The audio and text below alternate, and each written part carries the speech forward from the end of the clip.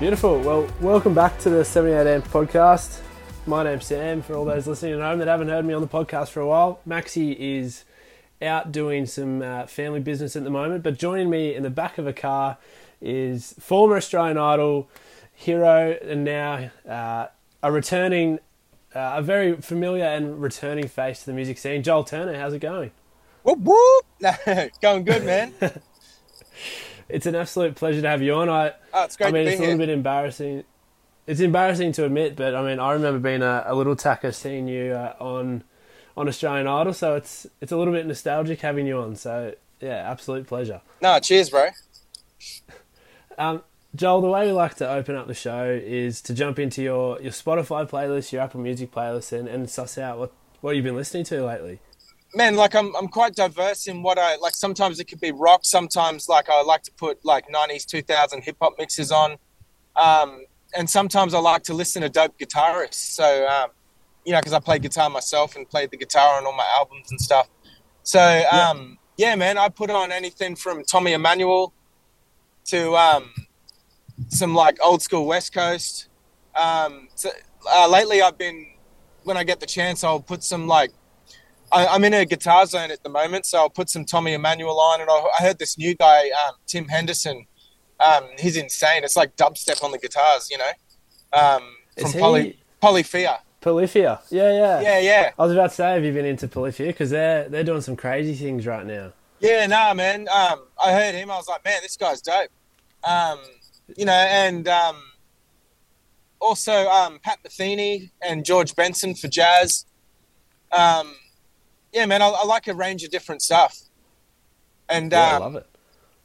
Yeah, I even put on this random track that I remember being dope, run from a band called She Had from New Zealand, or Pacifier. They changed their name to Pacifier. Yeah, that's a dope track. So I listen to really random stuff. Yeah, love it. Yeah. Well, I mean, from your playlist and your YouTube stuff on to you, I mean, you're back on the scene with the track Mullet with Macca the Rapper, and it's an ode to the haircut of the moment. Yeah. I myself work at a footy club, and they're absolutely everywhere. But I'm assuming that the Joel Turner barbershop is only going to have one option. Yeah. And myself, Macca the Rapper's the one cranking the mullet. But in the have you seen the film clip? I have. Yeah. I'm the over the top eccentric barber. And that was actually inspired by this one time years ago. I went to a hairdresser in Sydney. I couldn't find any barbers, and we were on the road doing some shows. And I saw like this like high class hairdresser, and I'm like, oh man, I've got to get a haircut. We've got this interview and stuff to do. So I picked this hairdresser, and I went in there, and the guy was this really over the top eccentric English dude that was like, yo, I'm just going to put some chops, and then we're going to start chopping into your and he like started like massaging my head with like the towel and all this stuff. And he was just like way over the top, and he's like, I'm going to put a little bit of highlights and all this, and started like chopping in from all these different angles. So when I did that barber, that's always been in my head, that funny time when I had that he was the most eccentric barber I've ever had. And so I kind of put that into that character where I'm sizing Macca up going, and then like, chopping into his hair and stuff. So that was the inspiration for that character in the film clip. Yeah. Did he give you a good haircut at least? Oh, it was an amazing haircut. Yeah. Like all I asked for was a short back and sides, and he started doing all this extra stuff and then putting all this stuff in my hair and then the hot towel and all that. I was like, yeah, I didn't ask for none of this, but thank you. Yeah. He set a standard that no one else can meet. Yeah. Well, I mean, it has been a hot minute since we've had new material from you. So I guess my question is, why was it this track that you wanted to, bring it back? Well, between me and the team, we had another track that I actually wanted to bring out first, but we kind of ended up with this track because we thought it would be good to come back with something a bit more lighthearted first, just to because the country and the world really has been through COVID, and it's been all serious, and on the news it's all been hectic, like virus and war and all this crap. And we thought, man, it would be good to bring some comedy back. and have something a bit lighthearted, as well, especially after, because I was gigging up until April of 2021, and then all my gigs got cancelled because of COVID. And then I only started gigging again sort of February, March this year. So it was, we thought, and now is the right time to bring this track out, because like lots of people were rocking mullets, from like kids to celebrities, football players and different athletes and stuff. Even the guy that ran for Australia, the fast runner at the Olympics, he was rocking a cranking mullet. So, and one time I actually went to the shops a few months back, and I noticed like a dad, he had his mullet. The little like 3-year-old on the scooter had a mullet. It was like a family of mullets, and I was like, oh man, it was like dad, smaller child, 10-year-old, even the 5-year-old and the 3-year-old had mullets. So we thought, it's one of those, and we've been noticing like heaps of the younger crowd too, like your sort of Eshe crowds and different groups and that. Like we're like, man, where are all these mullets coming from? It's like it's made a comeback, So we kind of wrote the track as like a mullet anthem. And thought, now's the right time to bring out a track like this. Yeah. I definitely think it was. And I mean, it's interesting that you bring up that you wanted to make it lighthearted, because my next question, it did come sort of around the topic of, these kids, which was it was a sort of a heavy track lyrically, and spoke a lot about the social commentary of, I believe it was youth homelessness, maybe? Yeah. So was there, I mean, is this second track that you've got in the bank, is that sort of touching on that more serious side of social commentary? Yeah, like we kind of tackled that with these kids in terms of like the social commentary, but the next track and other tracks that we're going to bring out more of the stuff that people know us for, like the life tracks. We can do party tracks as well, but we find that our fans really resonate with the real life stuff that's from the heart, So my next track is more of a kind of personal, it's about like, and it speaks for everyone. It's about what people go through with personal change and stuff like that. So it's a really kind of heartfelt track. So that it's not like every track's going to be full blown comedy. We thought, no, this track's cool to bring out now, but yeah, we've definitely got more stuff in the bag lined up, and I'm going to be getting back into we've got a next track lined up, and I'm also going to be getting back in the studio as well. I've got like albums worth of material, just waiting to go. Yeah. Unreal. Well, I mean, I touched on it earlier, but for some of our younger listeners tuning into the podcast that may not know just how big a deal you were in the day on Australian Idol, and more famously, how you brought sort of beatboxing to the national stage. Can you give us a bit of insight into what it was like at its peak, and when it felt like it was, Australian Idol and these reality shows making careers for artists? Yeah. Well, it was crazy. Like, regardless of Idol, we were already doing music anyway, but Idol getting seen in front of 4.4 million people at the Opera House was a big deal at that time, especially when the internet wasn't as big as it is now. The model was different for artists. It was kind of TV and radio. Now it's TV, radio, and social media. It's a different time. But yeah, man, no, it was crazy going from, like, I was known locally as a beatboxer, and I already had people that wanted to sign me. But as soon as I did that TV appearance, it was just like, poof, I was getting phone calls all the time. It was just like, it was hectic. It was just busy, interviews almost every day. Performances, even doing voiceovers. I did like that, just say the word for Optus and stuff. Sick. Yeah, did like the voiceovers one year for the whole Nickelodeon Kids Choice Awards, and then our song went #1, These Kids, so that was surreal. And then in that same year, I went and won the World Beatbox Championship. I was the first World Beatbox Champion in Germany.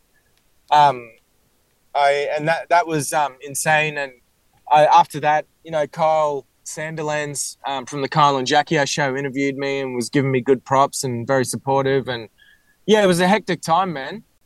We did different TV shows and kids TV shows and the morning shows and all that. Like, yeah, and my face was on 4.4 million Weet-Bix boxes, and they were like, "Get the Joel Turner prize pack" and stuff like that. That's Yeah, so sick. it was like the Breakfast of Champions, you know, like, so it was a cool time. And no, I'm just an old man sitting here in my walking stick. No, I'm just kidding.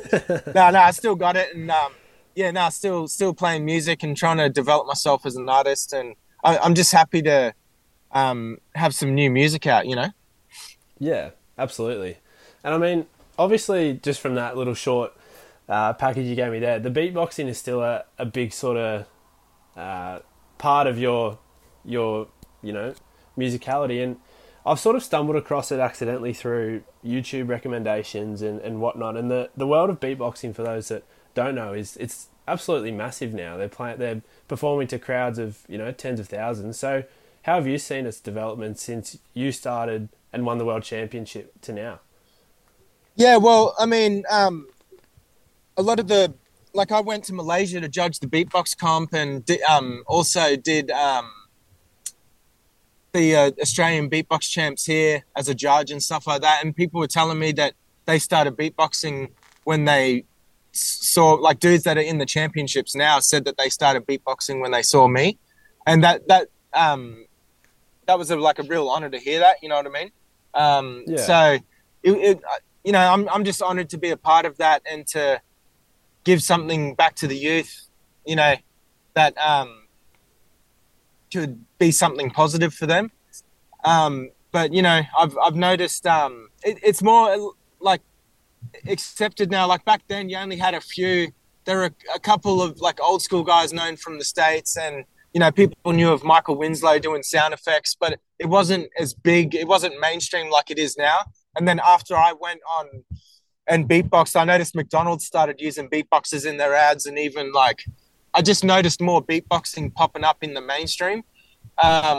So, and now the battles have really, in terms of the battle scene, has really taken off, and it's spread out to more countries, and now that the internet is what it is too, that's really helped as well. Like when we came out, actually YouTube really started kicking off in 2007, and I did stuff before that and then a bit after, but now thanks to YouTube as well, there's a lot more chance for people to get their artistry out there.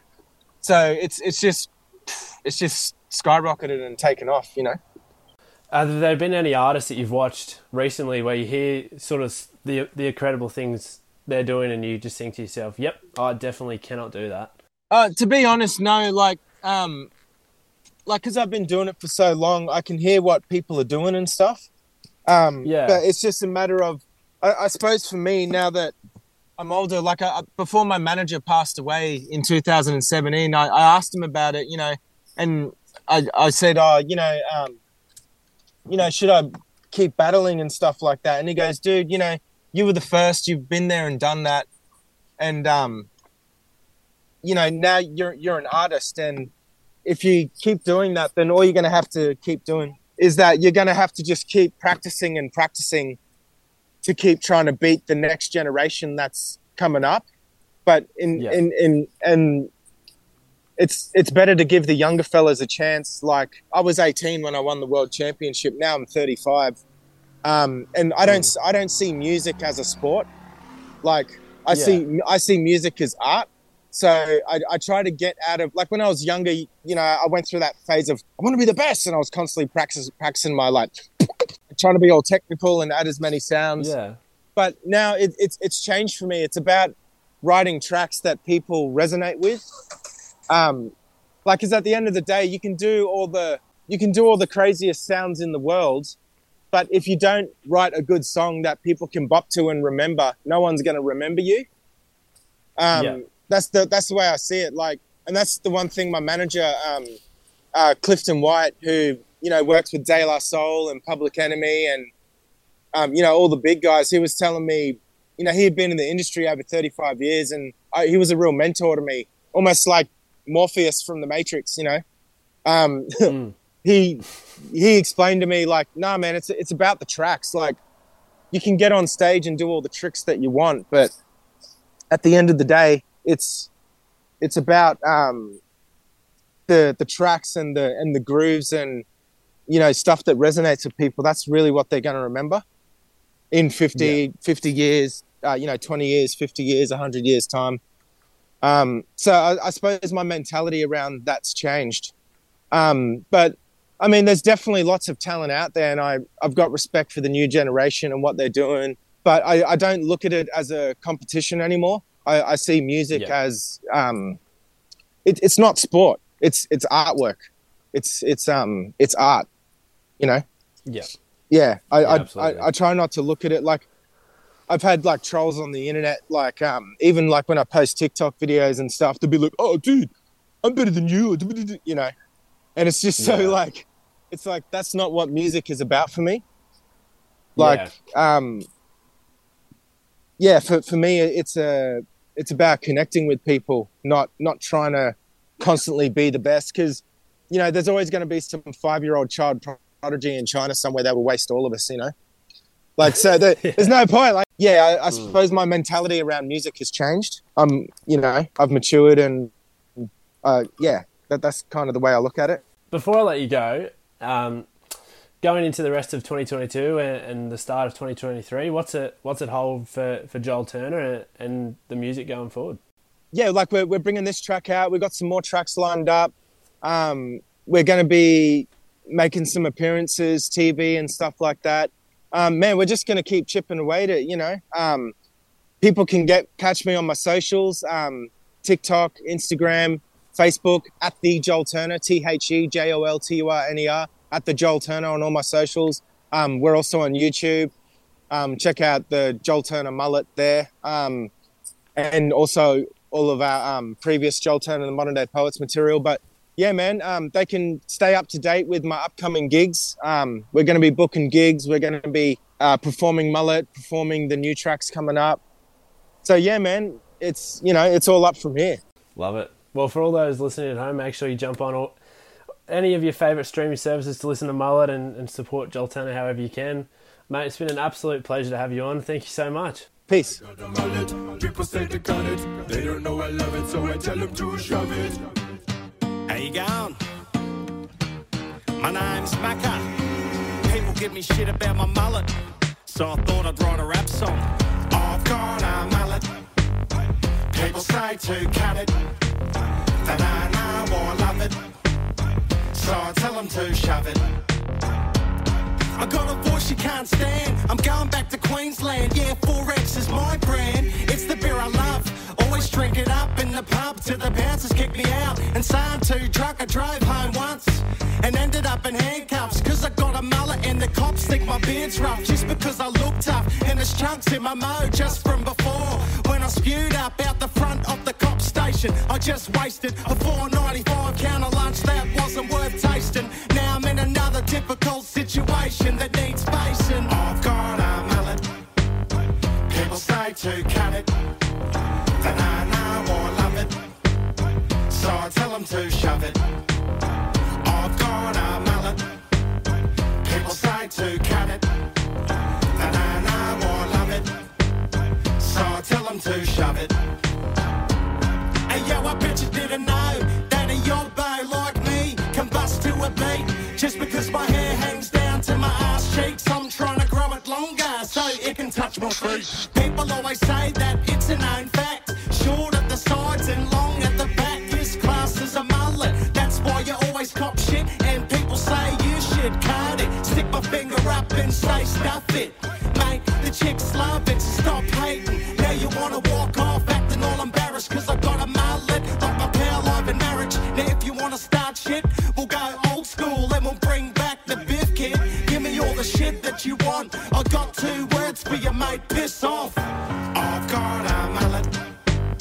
People say to cut it. They don't know I love it, so I tell them to shove it. I've got a mullet.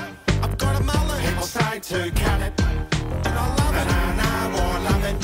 If you don't like so it, I tell them to shove it. You can shove it. I've got a mullet. People say to cut it. They don't know I love it, so I tell them to shove it. I've got a mullet. People say to cut it. They don't know I love it, so I tell them to shove it. Mullet, baby.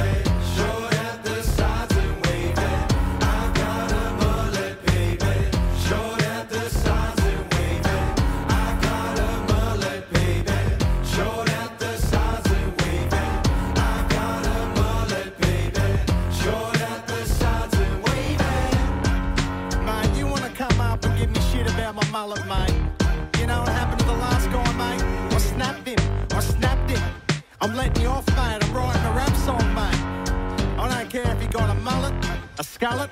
You rep that shit and just love it, alright? I don't need no hairdresser, mate. Gonna keep my mullet forever, mate. It's going nowhere, just like me. Alright, Macca's out. Alright, Macca's out.